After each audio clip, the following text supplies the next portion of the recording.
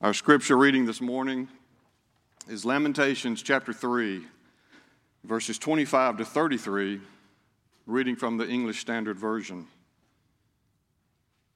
The Lord is good to those who wait for him, to the soul who seeks him.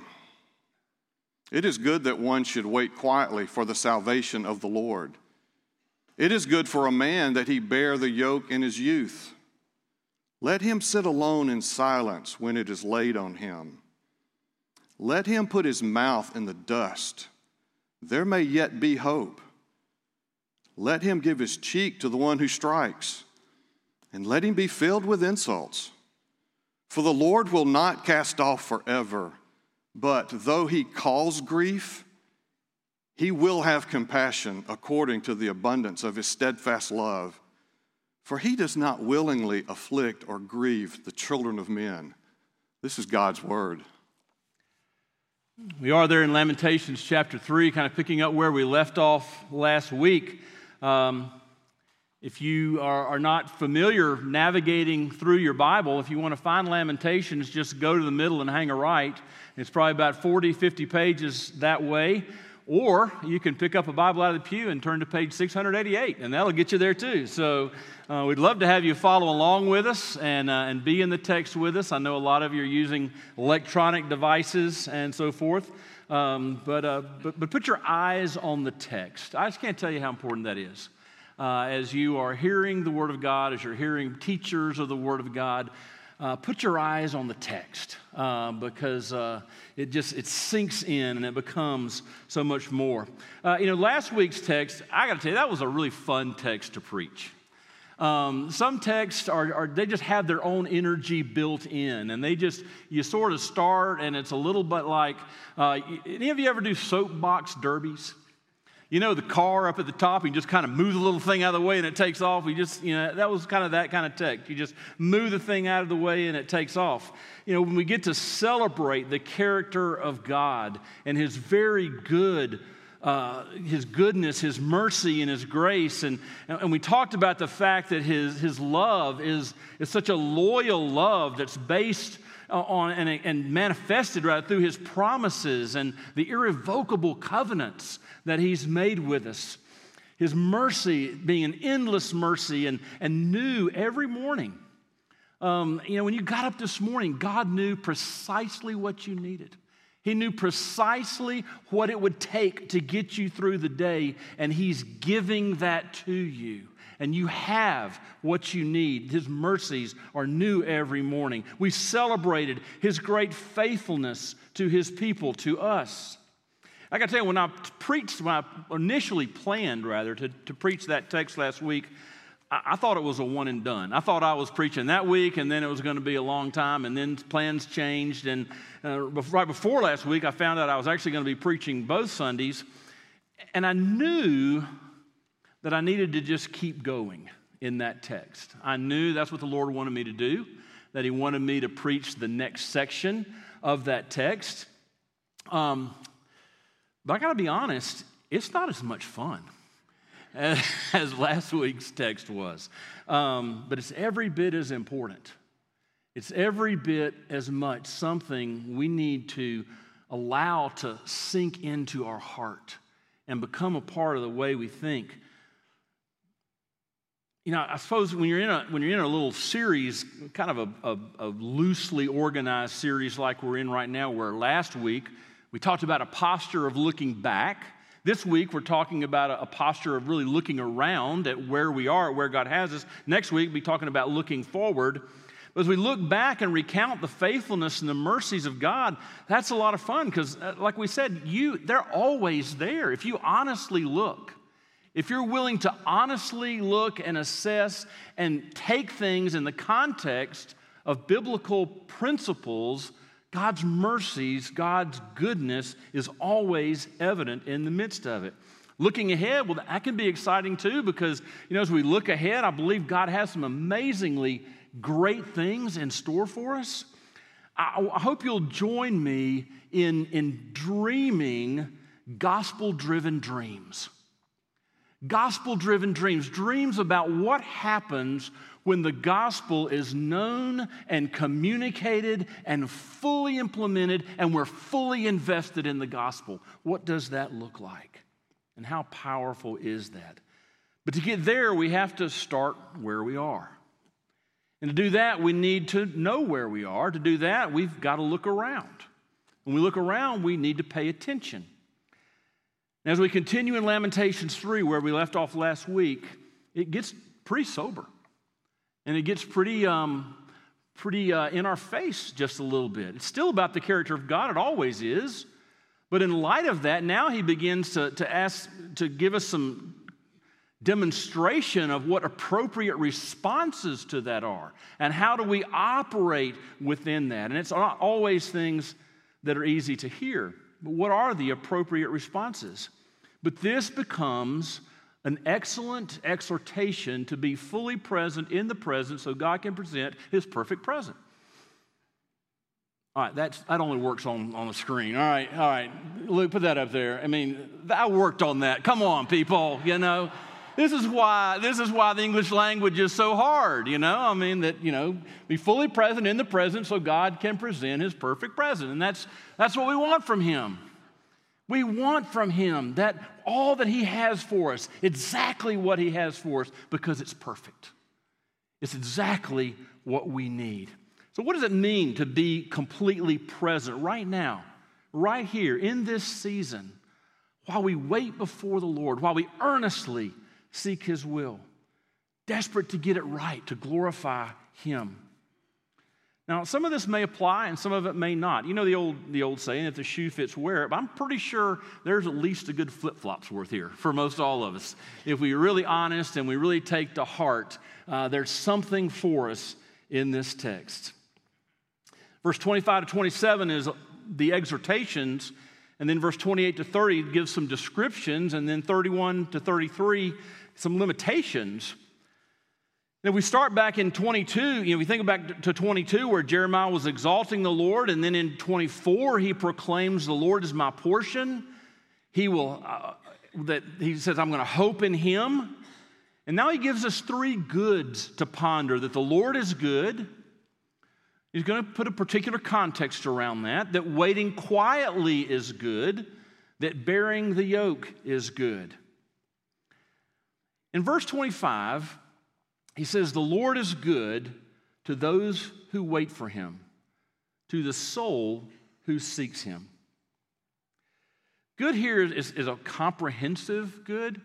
Now let's face it, there is no context in which God is not good. There is no context where the goodness of God is not true, where it's not manifest, where it's not real.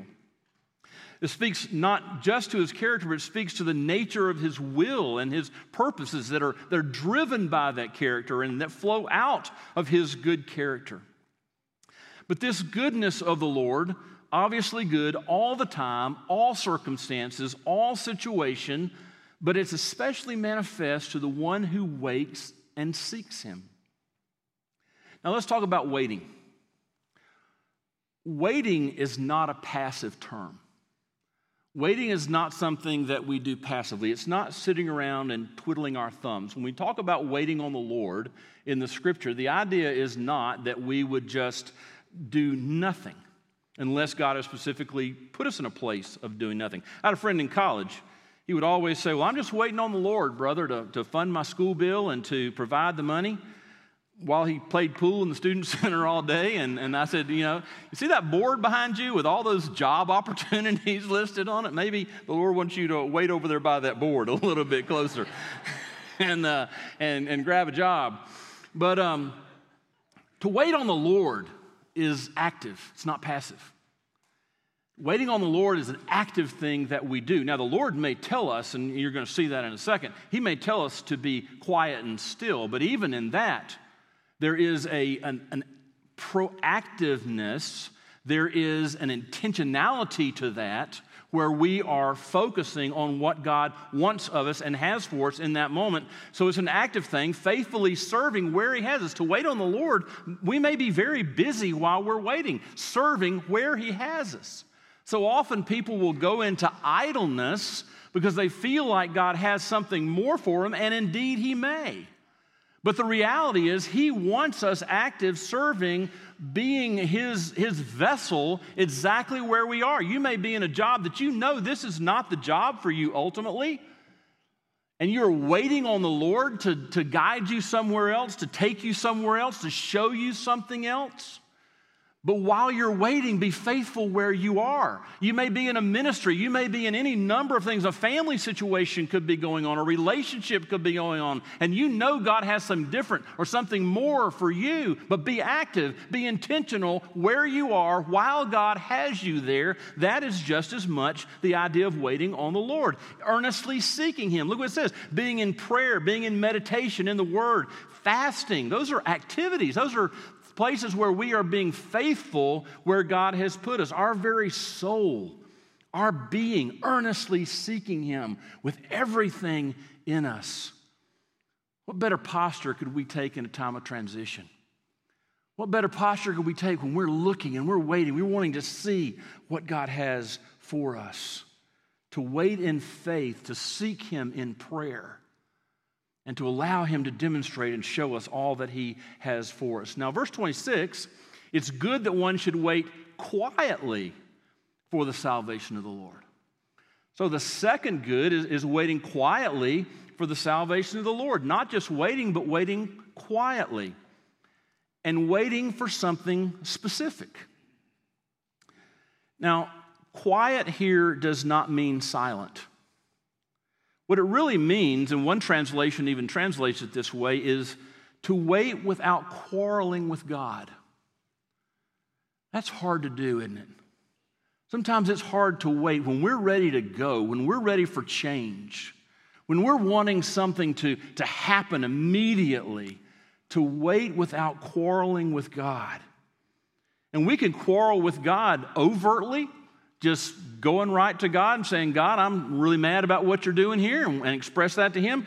We can also quarrel with God covertly, telling our friends about how upset we are with God, and He hears that, okay? Just to let you know, He eavesdrops. He hears when we do that. So we can quarrel with Him overtly and covertly. Let me clarify something, though, before we go any further. I want to clarify the difference when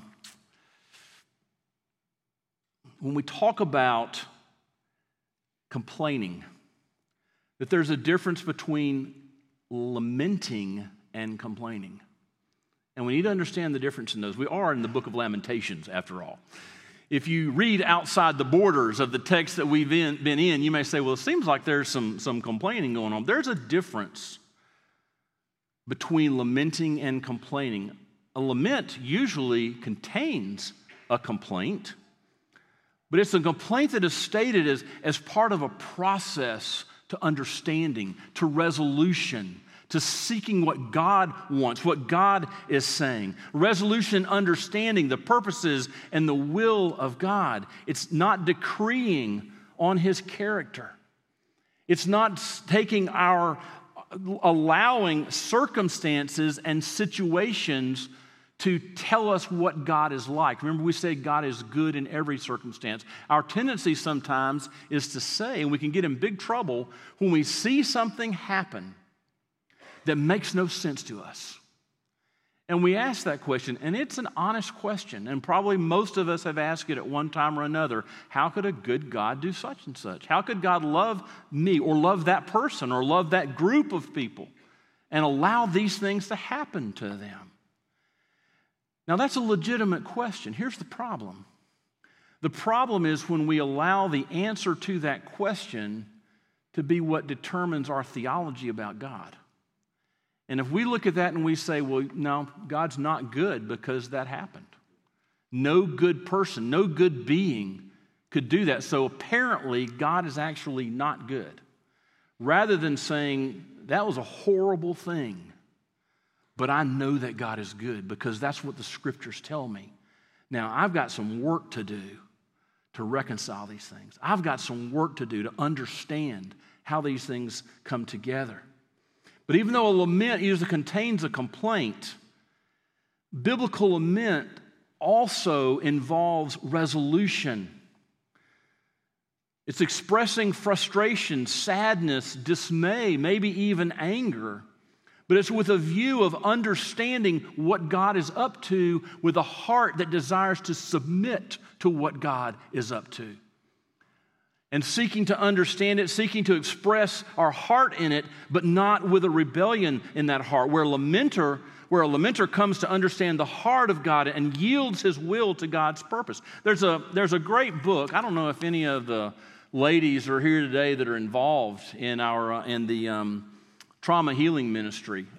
We've got several ladies here that help to lead that, and they didn't know I was going to say this, but I want to put a little plug in for it because it's very, very helpful. And one of the things they teach in there is the idea of a lament. And the person that wrote some of the curriculum for that, one of the books that are used within that, is a lady named Harriet Hill, and she said this: laments allow a person to fully express their grief and even accuse God sometimes. But this is often followed by a statement of trust in God. We go through that moment of doubt, but then it resolves in that sense of trust. This combination makes for very powerful prayers. The grief is not hidden, but the person does not stay in their grief. They call on God and express their faith in Him. The laments encourage people to be honest with God, to speak the truth about their feelings and doubts. In a lament, people don't attempt to solve the problem themselves, but they cry to God for help. They look to God, not the enemy, as the one ultimately in control of the situation. They ask God to take action to bring justice rather than taking action themselves or cursing the enemy. That's the difference in a lament and a complaint.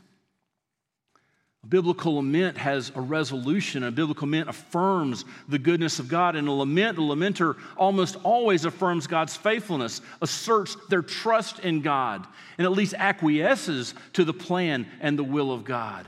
A complaint is an attempt by the complainer to express in his frustration, sadness, dismay, even anger, with a view of making sure God and others understand their position, understand what they want as a resolution to this. And it usually includes their plan for setting things right.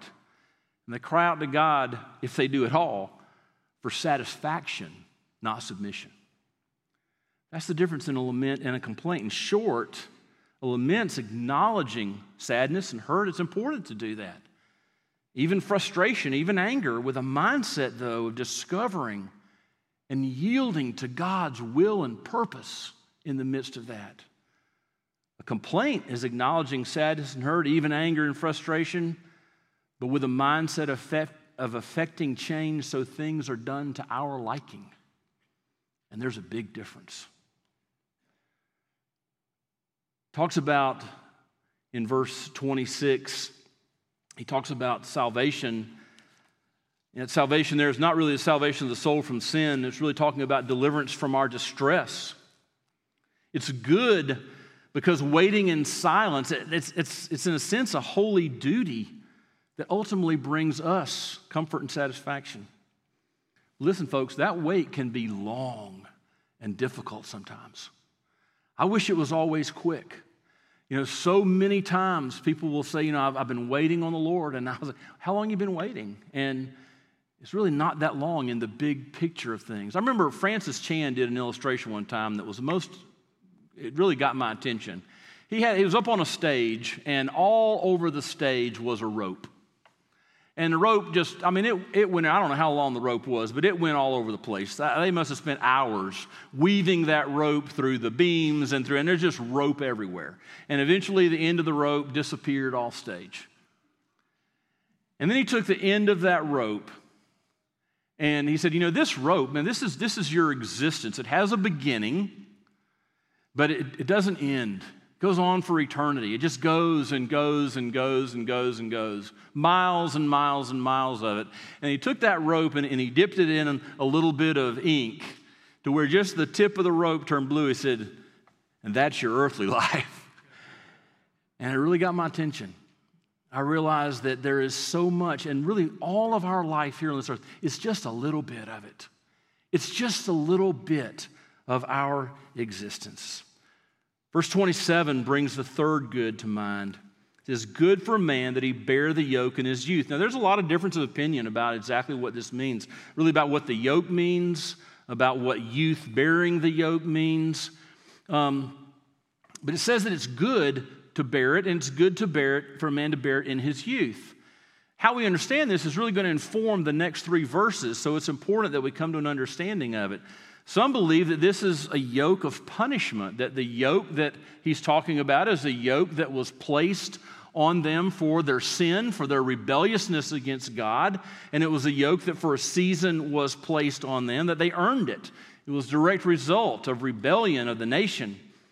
And it was a yoke to be borne really at the hand of the Babylonians.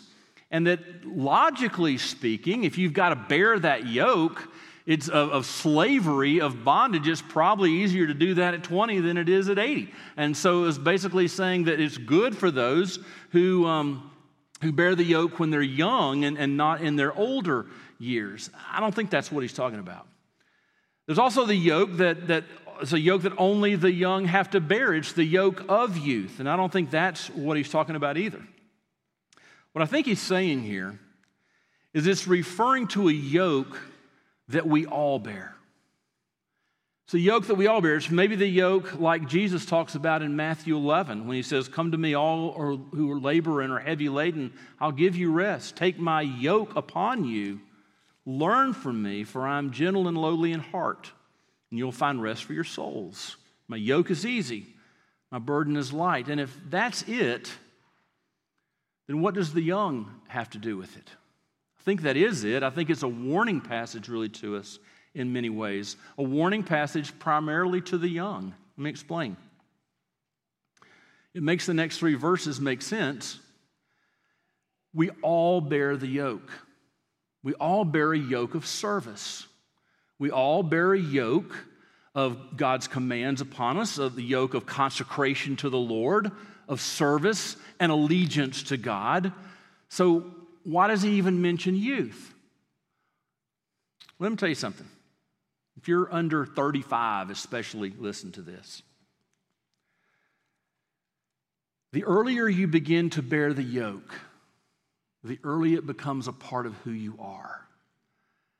And the less awkward and the less non-fitting that yoke will be.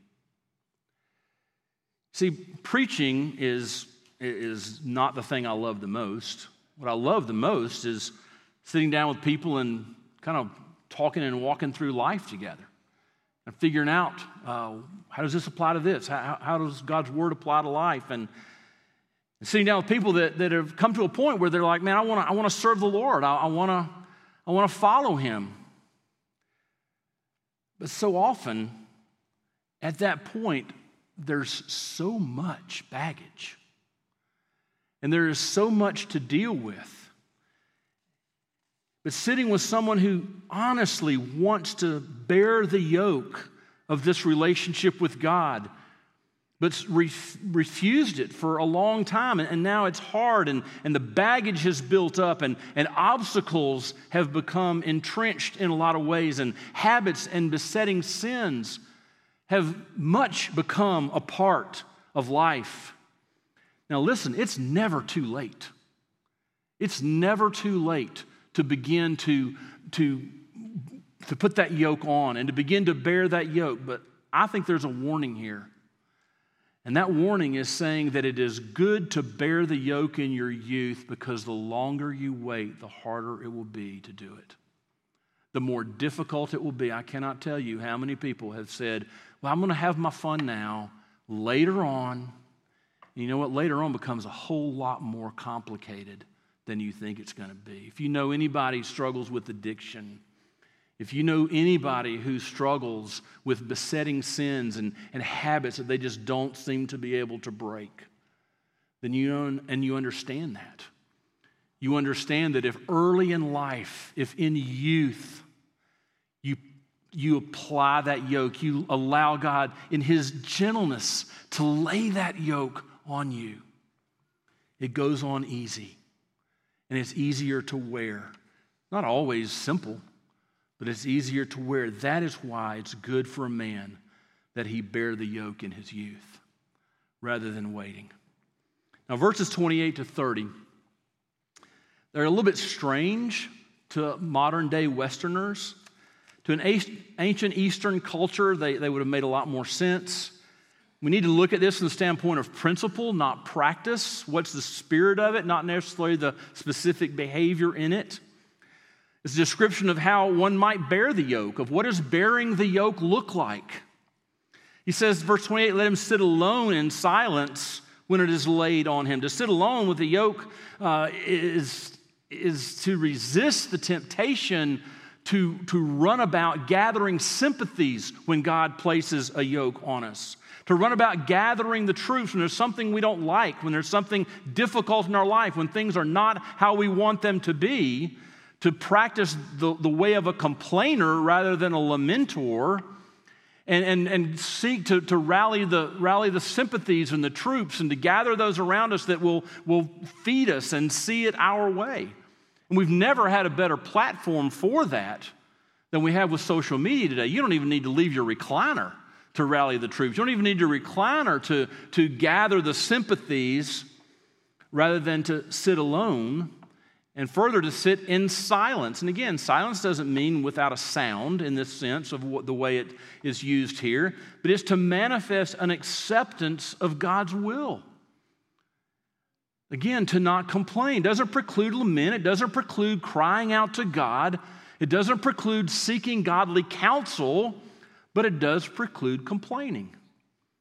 As we wait on the Lord, as we bear the yoke, Jesus has told us His yoke's not overbearing. It's hard sometimes. It's difficult sometimes. Anybody that tells you that the Christian life will always be easier, that following God will always be easy and will not have hard decisions and hard instances is not being honest with you. But to sit alone in silence is to demonstrate tangibly an unwavering acceptance of the will of God, no matter how difficult it may be. And refuse to complain to man when God's will doesn't suit our preferences. Verse 29, let him put his mouth in the dust. There may yet be hope.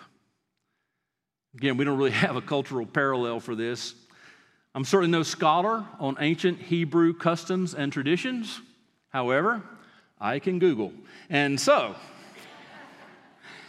there were degrees of understand. There were degrees of demonstrating, submission. There was something as simple as just placing your hand over your mouth. That was a form of demonstrating submission. There was bowing. There was prostrating on the ground. And then there was literally putting your lips in the dust. Laying face down in the dust. Jeremiah's calling here for the highest form, the highest manifestation of surrender and submission, a posture from which you are incapable of raising an argument. Put your lips in the dust and try to argue. Doesn't work very well. Most absolute of surrenders to the yoke of service of God that one could possibly imagine. And he says there may yet be hope. It really acknowledges where that yoke is coming from and whose yoke that is. When there's always hope when the yoke is from the one who loves you unconditionally and who loves you loyally. He never calls us to bear the yoke alone. He is always a part of that. There's always hope, no matter how heavy that load may seem. Verse 30, let him give his cheek to the one who strikes, and let him be filled with insults. This is sounding more fun all the time, isn't it? But didn't Jesus give us that command too? It's really not that odd. The whole thing's really pretty common. Jesus told us to turn the other cheek. Peter tells us in chapter 2 of 1 Peter, for to this you've been called, because Christ suffered also for you, leaving you an example so you might follow in his steps. He committed no sin. Neither was deceit found in his mouth. When he was reviled, he didn't revile in return. When he suffered, he did not threaten. Listen to this. There's only one way you can do that. He continually entrusted himself to him who judges justly. You know, we all have things we have to submit to. Submission is never about trusting the one we submit to in the human terms. Submission is always about trusting God. Submission is always about saying, God, if I submit to this person that you've put in my life, be it a parent, be it a husband, whoever it may be it a boss, if I submit, will I be okay? It's not about trusting them. It's about trusting God. Always has been, always will be. Always about trusting Him. God, are you big enough to take care of me? God, if I do this, have you got my back? In some ways it can seem untenable, it can seem unreasonable. But let's put this all together as we close. We're not going to have time to talk about the last 3 verses. We put this all together. Remember, before He gave us this, He reminded us that God's steadfast love never ceases. Before He told us about this part, He told us that His mercies were unending and His love was unending. And before He gave us this exhortation, He let us know and He reminded us that every morning, whatever we need for that day is going to be there. That His faithfulness is great. And when you woke up this morning, He knew exactly what you needed for today, and you have it. Right after this, He talks about limitations. Verse 31, I'll just read it. We won't have time to really talk about it. For the Lord will not cast off forever. The time limit. But though He cause grief, He will have compassion according to the abundance of His steadfast love. There's a load limit. He's not going to give us so much that He cannot hold us up in it. He doesn't willingly afflict or grieve the children of men. He's not out to get us. He's not out to break us just for the sake of watching us squirm. He wants us to bear the yoke. He wants us to accept His will and to accept it graciously and with a genuine submission. But He also wants us to know that He's got this, that He's got us, that we're not alone and we're not desperate. Father God, we are grateful that though our life can be difficult and though sometimes we cry out in lament, Father, don't let us be a complaining people. Let us be honest, but in our sorrow and our sadness, even in our frustrations and our anger, let us cry out to You, seeking Your plan, Your will, not driving it to ours, not insisting that it be our way, but lamenting before You as need be, but trusting You through it all. Father, that is the only way that we can live in this day, right here in this present time. And the only way that we can face the future is when we know that You are sovereign and You are in control, and the yoke that You place on us is not overwhelming. And You will bear it along with us. In Jesus' name.